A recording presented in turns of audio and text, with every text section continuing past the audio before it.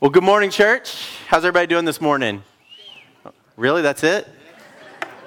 And good morning to all those who are joining us online. I know I saw Fred is joining from Frankfurt, so hello, Fred, and Christy and Aaron and other people. I don't know if you know this, but if you're traveling or if you're sick, you're not feeling good, you can always join us online. And we actually have people all over the country that join in and are part of this congregation that maybe you've never even met. So everybody wave and say hello to our guest online. Well, it's such a joy to be with you as always. I'm just overwhelmed by how wonderful it is to be your pastor. And I don't know if you heard it, but that first song had a wonderful line in it, and I wanted to repeat it. It's that we are made to thrive, right? We are made to thrive, not just survive, not just endure the things that come our way, but literally to thrive. And I think one of the things that prevents us from thriving in this world is our fear. And that's why this sermon series is so important as we talk about what it means to live unafraid. Again, it doesn't mean you won't face fear. Everybody take your hand and put it on the back of your neck. That's where your fear lives, right? Is right there. That's where your amygdala is. You can put your hands down now. What we're trying to do, you're going to go there. When you have a situation in your life or you're faced with something that you're afraid of, you're going to go to that place of fear. But what we're trying to do is to make sure we don't live in that place of fear. That's a temporary location, and if we need to respond out of fear, we do it, but then we learn to not let our fears control us or paralyze us or rule our lives. Today, we're talking about the fear of change. And I got Michelle's permission before we talked about this, but this is a very real thing in our life. I married, this is the most amazing, we met about, 12 years ago, Michelle? But Michelle is the person who would love to put her roots down and live in one place her whole life. And yet, at the time when she married me, I was trying to be a chaplain in the Army, which of course means you move around a lot, and a United Methodist pastor, which means you move around a lot. And if you ask her why she married me, she says that I was very charming. Her words, right? Not mine. But I don't think she realized you can know in your mind that a lot of change is coming, but that doesn't mean you have experienced what that is like. We've been married 11 years, and we've lived in 4 different towns, 4 different churches and ministries that we have been a part of, and that's a lot of change, and that's a lot of move, and every single time, there's a ton of fear. I think of when we went from St. Philip's, which is kind of her home church, where we met, that a ministry that nurtured me and that I loved, and then all of a sudden, I get the call that I'm going to Killeen, of all places, right? That was terrifying, and we weren't sure how that was going to go. And so we moved to Killeen, and then after only 2 short years there, we got another phone call. This time, we're moving to Stephenville, Texas, and now Michelle is a city girl. Stephenville is the cowboy capital of the world.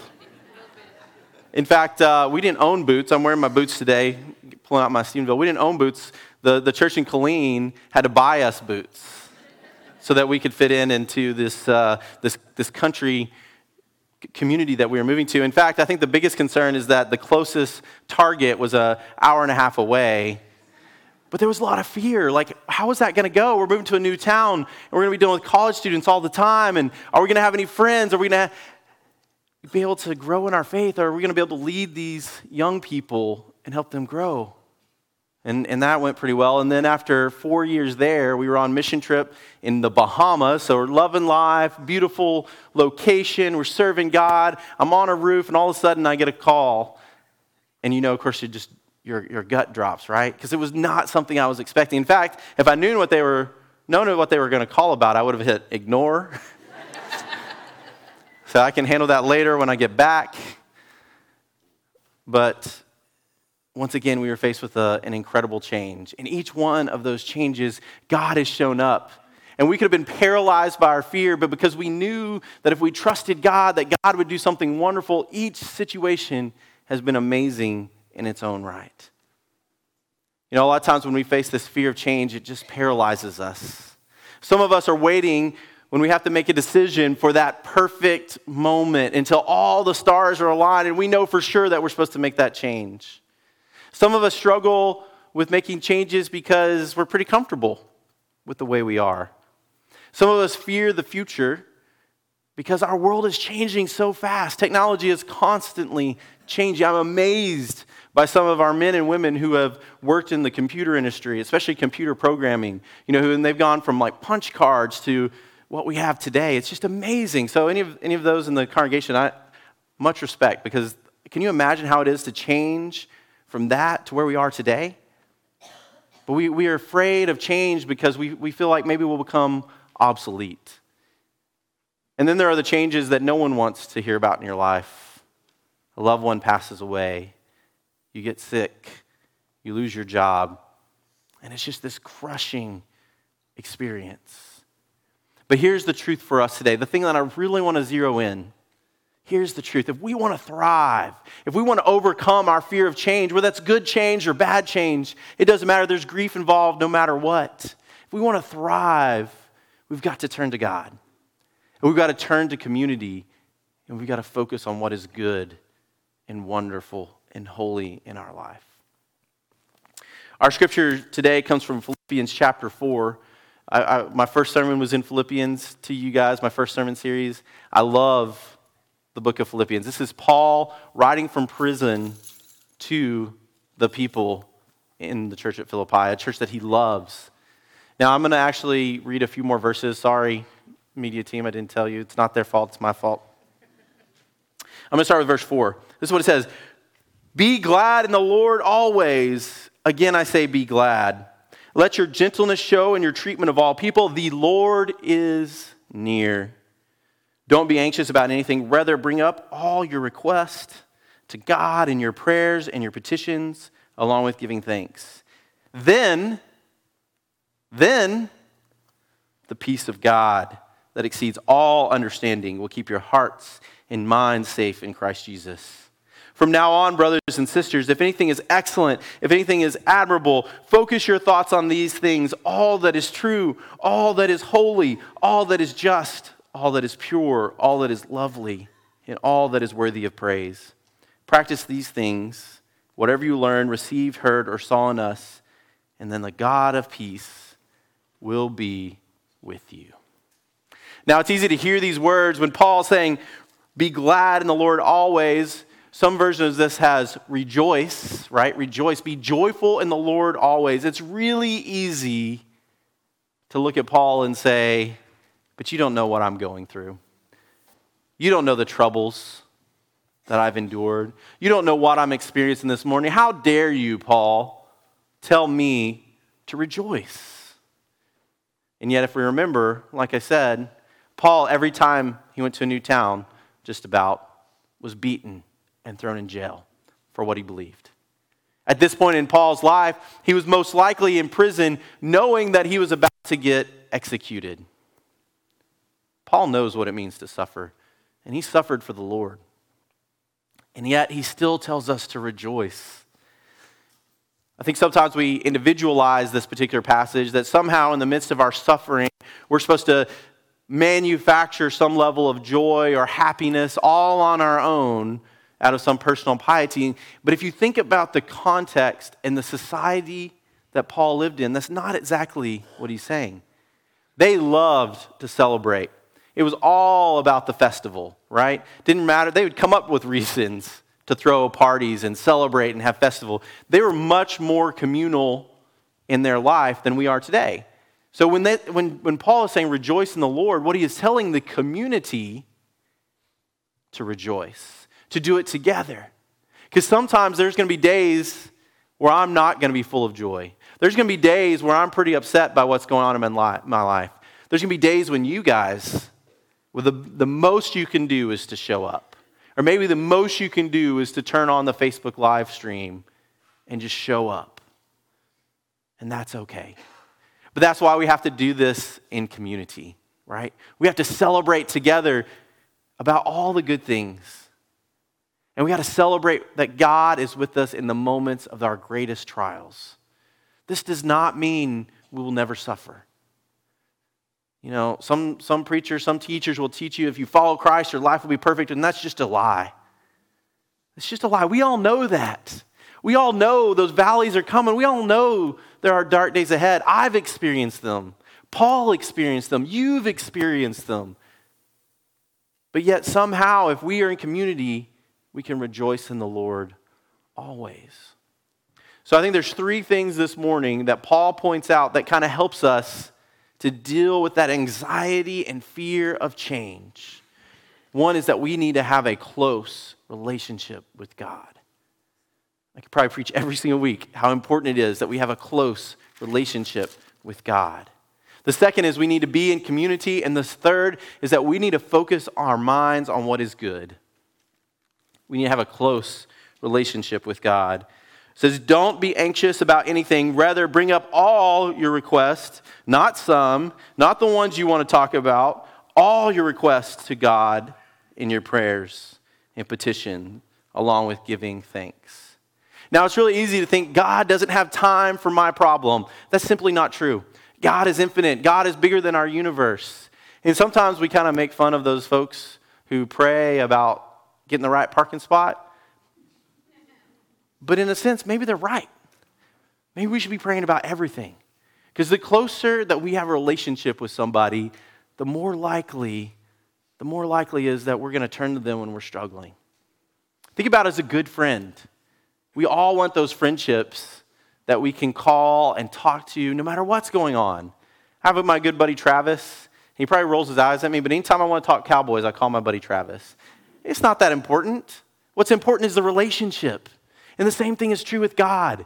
You need to go to God with all your requests, all the things that are going on in your life. Not just the big things, all of them. Present all your requests to God and petitions, along with giving thanks. Along with giving thanks. And I think actually maybe the thanks should come first, right? Maybe we should give thanks to God for the good things in our life. Give thanks to God that God is with us in the midst of tragedy. Give thanks to God that God has loved us and redeemed us and called us sons and daughters of God. And then, the peace of God that exceeds all understanding will keep your hearts and minds safe in Christ Jesus. And then, once we've taken all our petitions, once we've gone to God in prayer and had a real relationship with God and given thanks, then the peace of God that surpasses all understanding. How do we rejoice in difficult times? How do we rejoice in the midst of anxiety and change? Because we have the peace of God that surpasses all understanding. It's the peace of God that we can't explain it, and yet in that moment, where you're just so afraid of what is coming. Just like Joy was talking about, that moment, I always talk about how when we anticipate and we worry and we chew on what is coming and we have anxiety about it, we're experiencing that moment twice, right? You're experiencing the moment that you're worrying and fearful of it, and then you're experiencing it when it actually happened. And it's usually much worse in our imagination than it is in reality. But if we have a deep and abiding relationship with our Lord and Savior, then we'll have the peace that surpasses all understanding. And you know it when you've experienced it. So first thing, we need to have that deep and close relationship with God. And the second is we need to be in community with each other.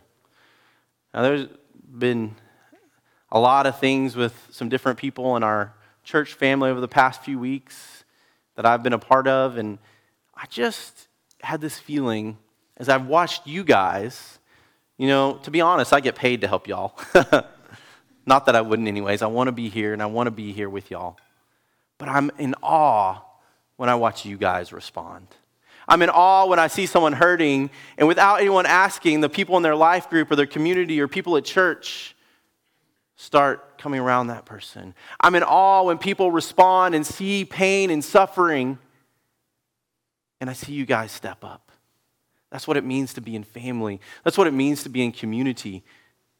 And so when we're going through these changes, when we know a change is coming, we need to come to our community, but we've got to be honest with each other. Don't keep it behind a mask.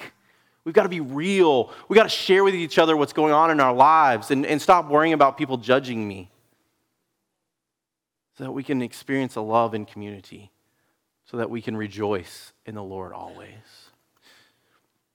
The third thing is we have to keep a positive mindset.